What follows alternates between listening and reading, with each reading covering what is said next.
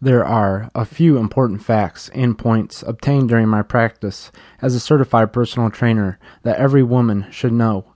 Women, and even men, because of poor workout choices, end up building a body that is commonly known as skinny fat.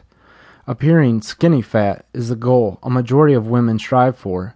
Most women and men are in clothes all day, so this leaves people to believe that as long as you look good in clothes, then you're quote-unquote fit.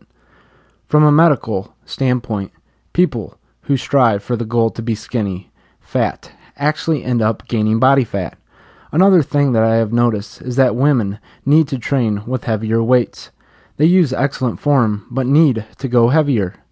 Remember that in order for calories to burn, one must actually perform work that is considered strenuous. Women will fail to use heavy weights because they have a false perception that they will bulk and muscle if they use heavy weights, and this has been proven false many times.